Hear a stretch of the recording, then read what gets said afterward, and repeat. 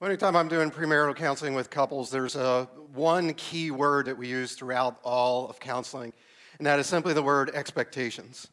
You see, every single conflict anybody will ever have in life has to do with differing expectations. You expected one thing, they expected another. You thought this was going to happen, but then they expected that this was going to happen, and it didn't happen the way they thought, it didn't happen the way that you thought, and all of a sudden now there's conflict. This happens with husbands and wives, it happens with kids and their parents, it happens with bosses and employees, with pastors and their people. I mean, it doesn't matter. Whatever conflict comes, you can always look back and trace it to differing expectations. Now, here's the deal. We do the same thing with God. We have an expectation of this is what it's going to look like for life to work out for me. This is what it's going to look like for me to be happy, to be fulfilled, to be satisfied in my life. But oftentimes our expectations of how that's going to work and God's expectations of how that's going to work are two completely different things. And so what we're going to do here during this Christmas season is we're going to look at that. Because there's a lot of extra baggage that we carry around with us, especially during the holidays, because of these differing expectations. You thought life was going to be one way, God thought it was going to be another way for you, and all of a sudden it isn't working out for you.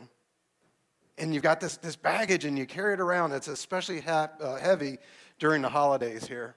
Now, the first one that we're going to look at here as far as these differing expectations is one that especially at Christmas time, is one that a lot of people end up dealing with.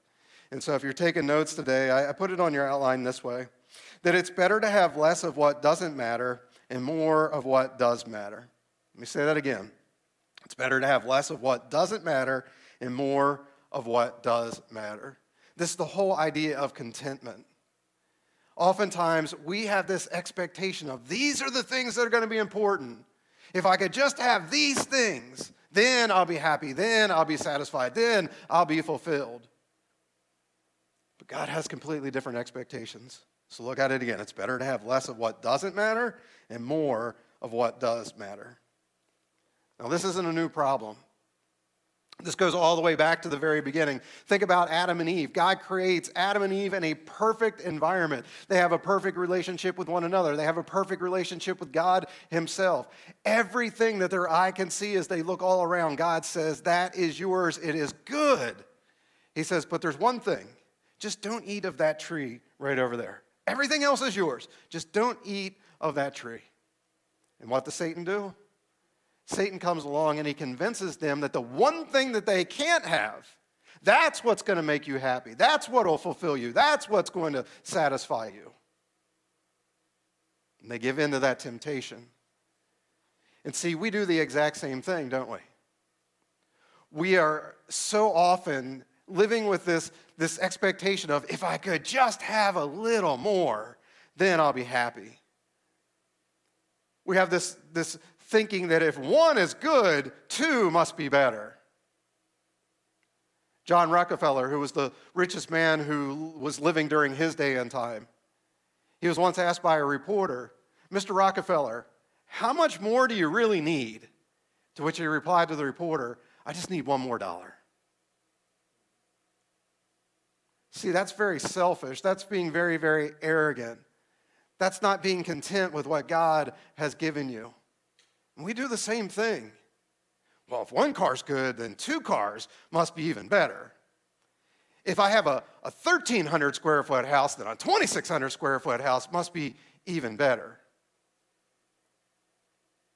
Oh yeah, sure, I have the latest iPhone, but they're coming out with a new one this Christmas.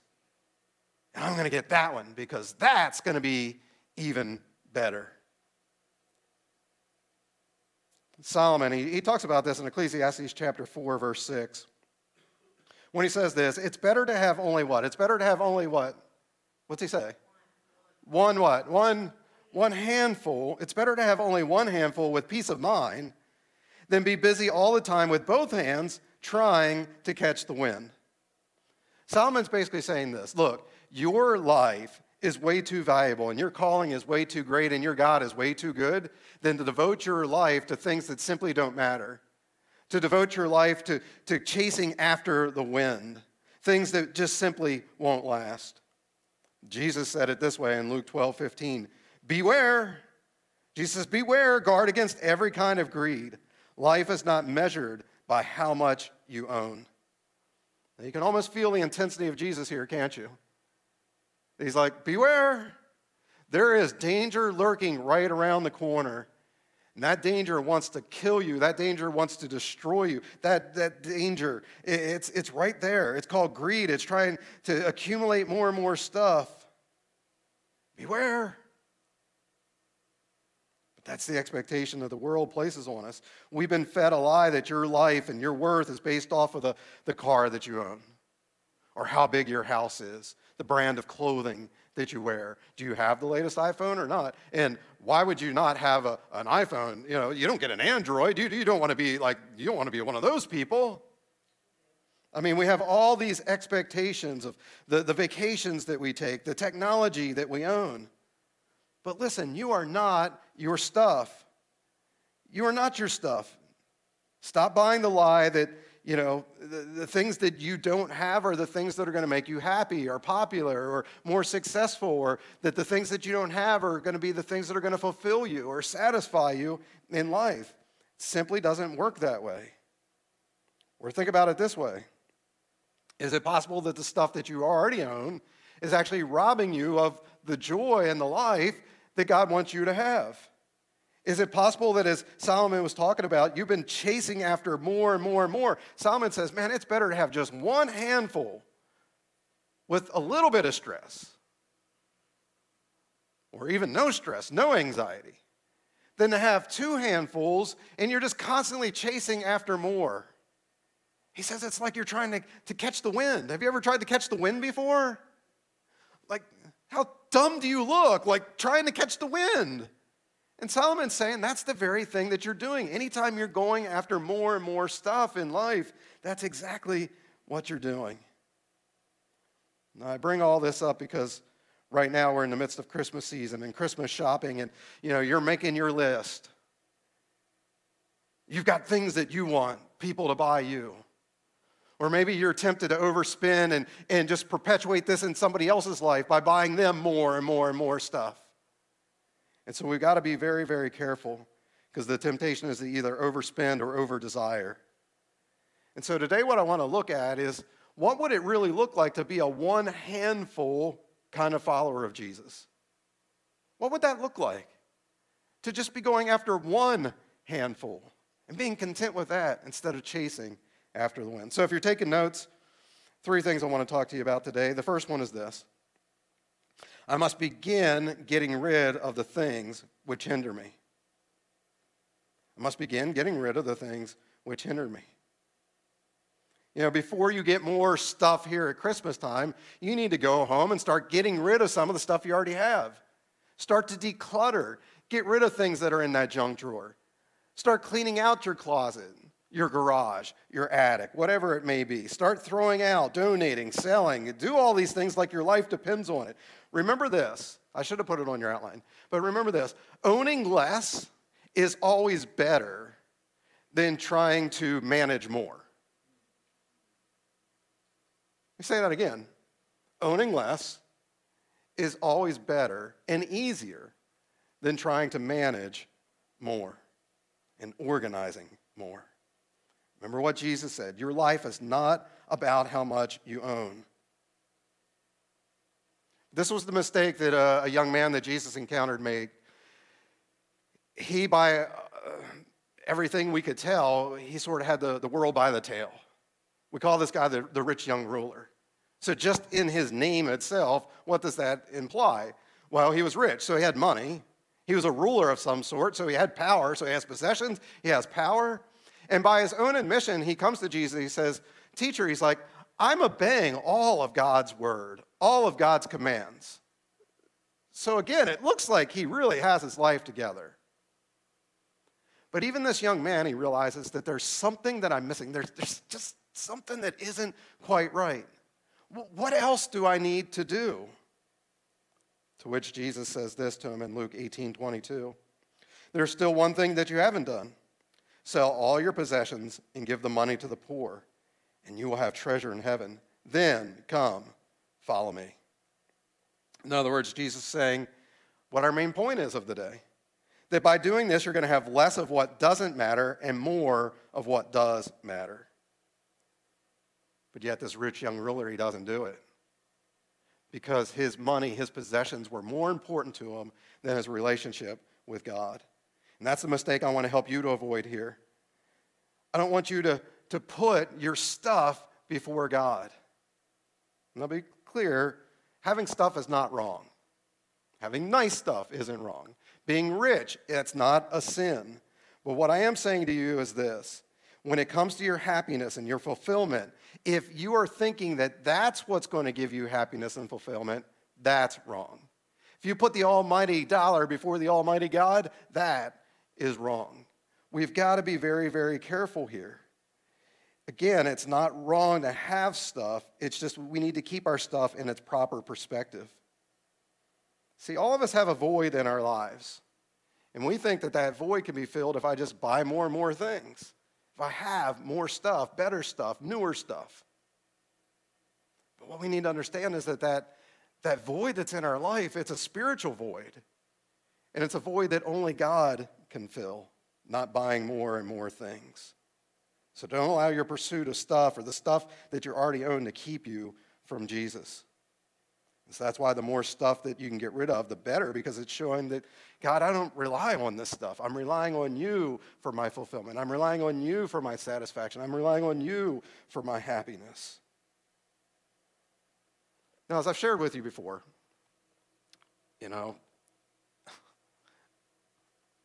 I share the Word of God like this isn't rocket science, is it? Have I said anything hard today that you need to go home and get rid of some stuff? You don't have to go, well, I need an advanced seminary degree to be able to understand that. No, go home and get rid of your stuff.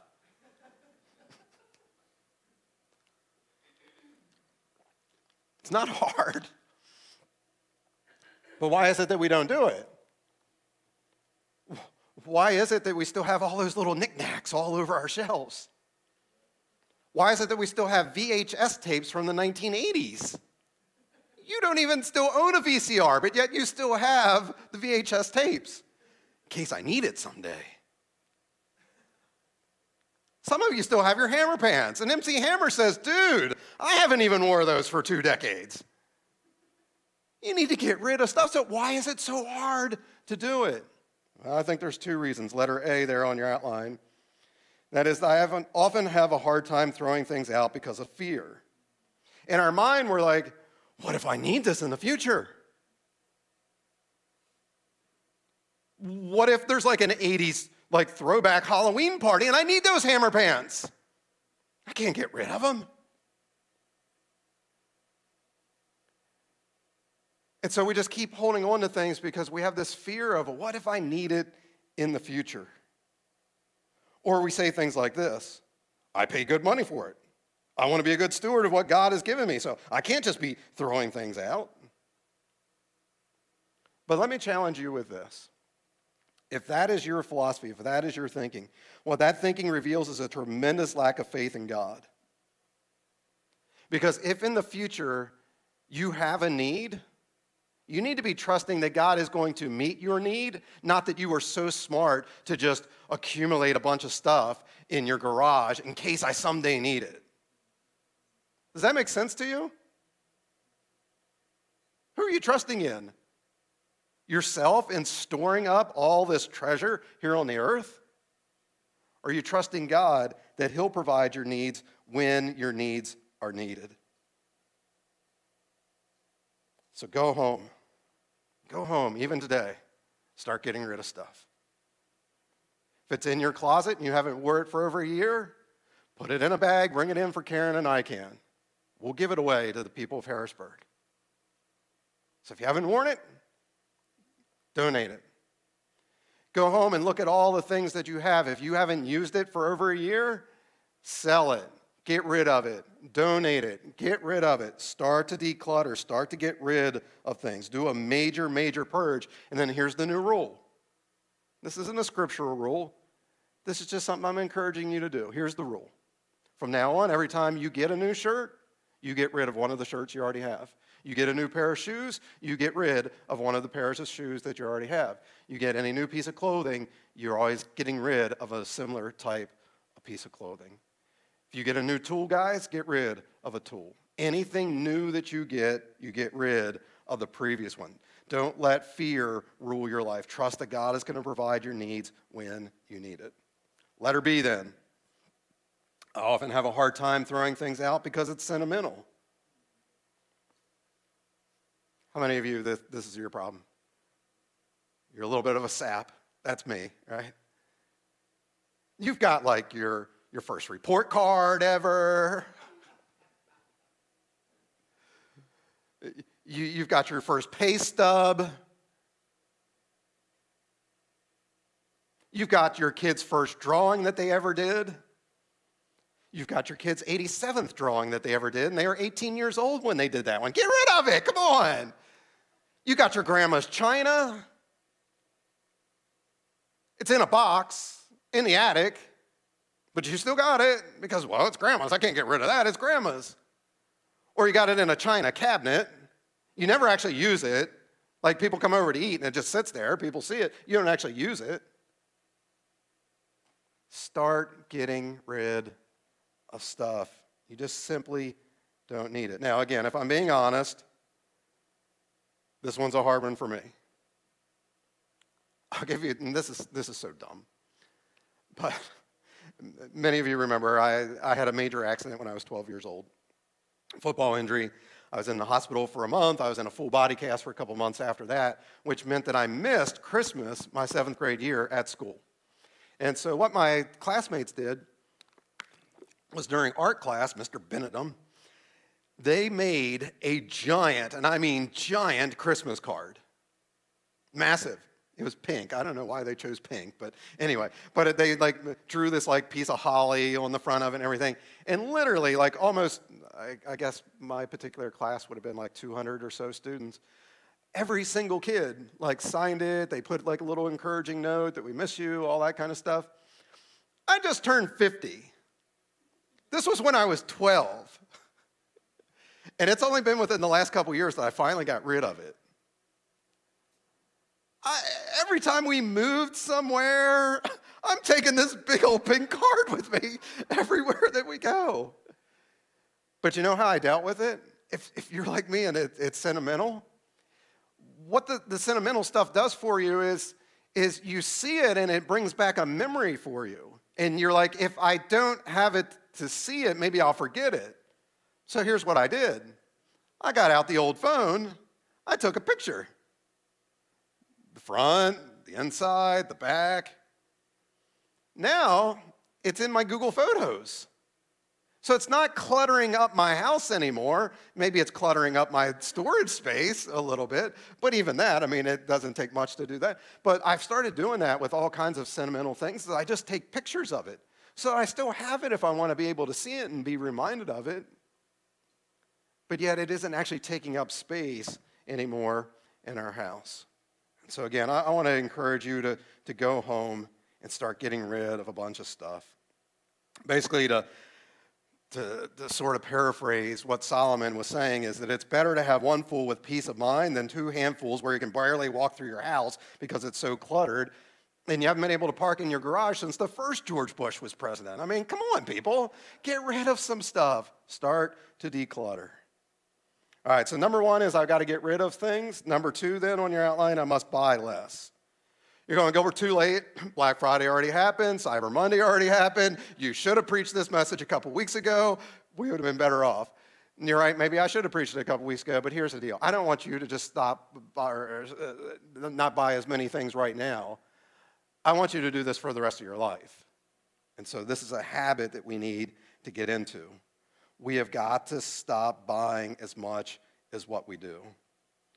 I've preached this in the past, especially when we do financial series, that as Americans, very few Americans actually have an income problem. What most Americans have is a spending problem. We just spend and spend and spend and spend. We buy more and more and more and more. We accumulate just all kinds of stuff. to the point now that the storage industry in America is over $1 billion a year. Now think about that.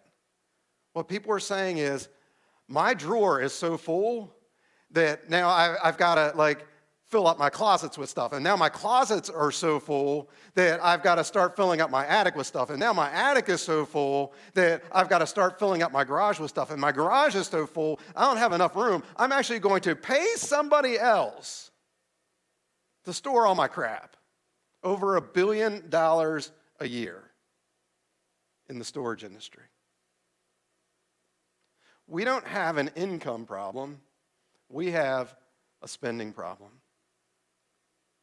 And did you know that 62% of all Americans in a recent survey said that they a lot of times end up spending not because they need something, but because it's going to help cheer them up?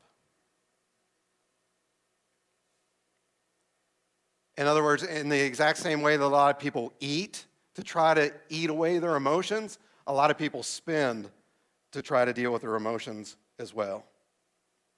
And that kind of makes sense because when you buy something, it does give you that momentary sense of happiness. And then the credit card bill comes, and you're like, oh, why'd I do that? Why'd I buy that? Psalm 119, verse 36, David writes, and he says, turn my heart to your laws, and not towards what? Not towards meaningless things. That's what we should be doing. We should be seeking after God with our heart and after his word and his laws, not seeking after meaningless things. Because stuff will always let you down, but Jesus never, ever will. And so I've said this to you before in the past as well. Stop spending money that you don't have to buy things that you don't need to impress people that you may not even like. Just stop buying as much stuff. Stop doing it. Instead, pursue Jesus. Seek him first, his kingdom and his righteousness. Then all the other things will be given to you as well. Paul in 1 Timothy chapter 6, verse 17, he's writing to the guy he's discipling, Timothy. And he says, teach those who are rich in this world not to be proud and not to trust in their money, which is so unreliable. Their trust should be in God, who richly gives us all we need for our enjoyment. Now, anytime you read this where Paul's giving this instruction to the rich, you're going, whew, glad that doesn't apply to me because I'm not rich. But yes, you are. Yes, you are rich. If you drove here today in a car, you're one of the world's richest people. If you eat 3 meals in a day, or at least have the option to eat 3 meals in a day, you're one of the world's richest people. If when you went to your closet today, you had more than one option of clothing to wear here to church this morning, you're one of the world's richest people. Do you know that if you make even minimum wage in this country, you're still in the top 10% of the world's richest people? So as Americans, we are very, very rich. So yes, this verse does apply to you. And Paul's reminding us here that when we become selfish and prideful and arrogant with our riches, then life's just going to become a crapshoot. But if you want a hope that is 100% guaranteed, a hope that will never, ever fail you, then put your hope in Jesus. Because he's going to richly bless you, both in this life and in the life to come. And then Paul follows this up in the very next verse by giving a command then to Timothy. And this command isn't go buy more stuff. Go get the latest gadgets. Go do, these things that you think are going to make you happy. No, his final command here then is our final way to become a one-handful living type of Christian. It's number 3 on your outline. That is that I must become radically generous. We've got to become radically generous with our time, with our money, with our possessions. Here's what Paul actually writes to Timothy in verses 18 and 19. He says, command the rich to do as many good deeds as they can and to help everyone. Also, command them to be generous and share what they have. This will lay a solid foundation for the future so they will know what true life is like. Paul's like, look, it's generosity that's going to lead to the true life. In other words, less of what doesn't matter and more of what does matter. You know, as I think of my own life, I cannot think of one story that I could tell you where I would get choked up telling you the story because of a new car that I bought or a house that Lisa and I bought or any like big screen TV. I can't think of one story like that that would get me all emotional. But I could literally tell you dozens and dozens of stories that would get me all choked up about times where God asked Lisa and I to make a major financial sacrifice of some way, to like take a lot less income in order to be able to do something for his kingdom, or to get out the checkbook and in faith write a very, very large check in order to bless someone or a ministry. And the reason that those stories would choke me up as I told them is because of the change that we would have seen in people's lives. And even the change that we saw in our own lives, because we weren't trusting in the things of this world. We were saying, God, it's all yours. You gave it to us, and so we're willing to give it all away if need be. And so here's what I'm going to challenge you with as we wrap up today. When you think about the stuff that you own, are you living with an open hand? A hand where you say, God, it's all yours. You've given it to me, so now you can take it away if you choose. Are you living with a clenched fist? And see, what you need to realize is that if you have a clenched fist, what's inside your fist is all you will ever have. Because you're holding on to it tightly. God, it's mine. And your expectation is, God, this is what's going to make me happy. I finally got this. It's mine now. God's expectation is that you would live with an open hand. God, it's all yours. And you can give, and you can take away. Blessed be the name of the Lord.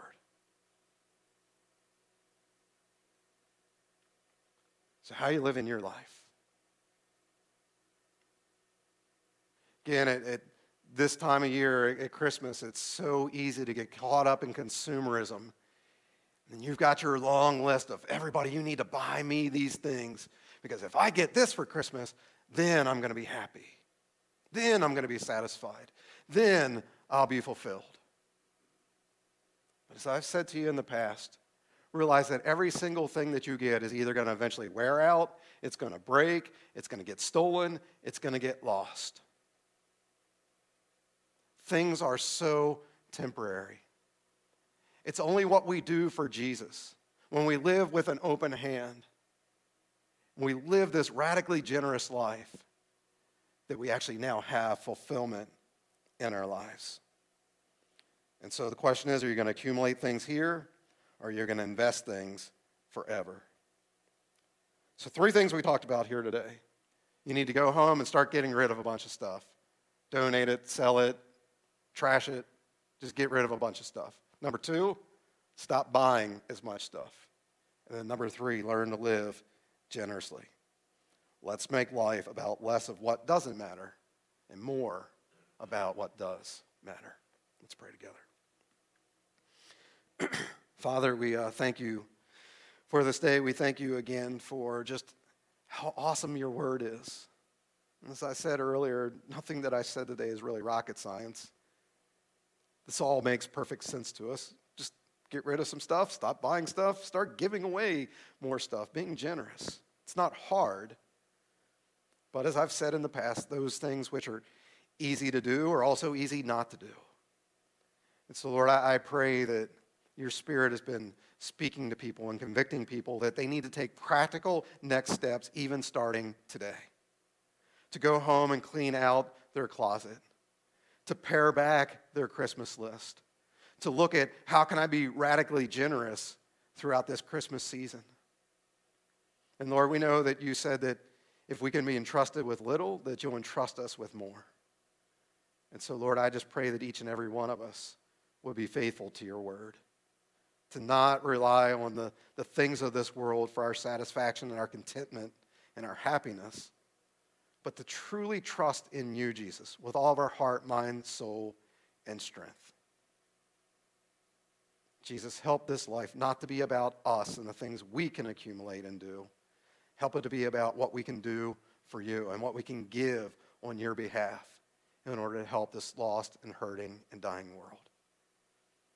Jesus, thank you, even now, for the stories that we're going to hear in the coming weeks and months and years of people who heard this message here live, or maybe they're watching online or watching in the future. And they're like, Gilbert, that's the day that my life changed.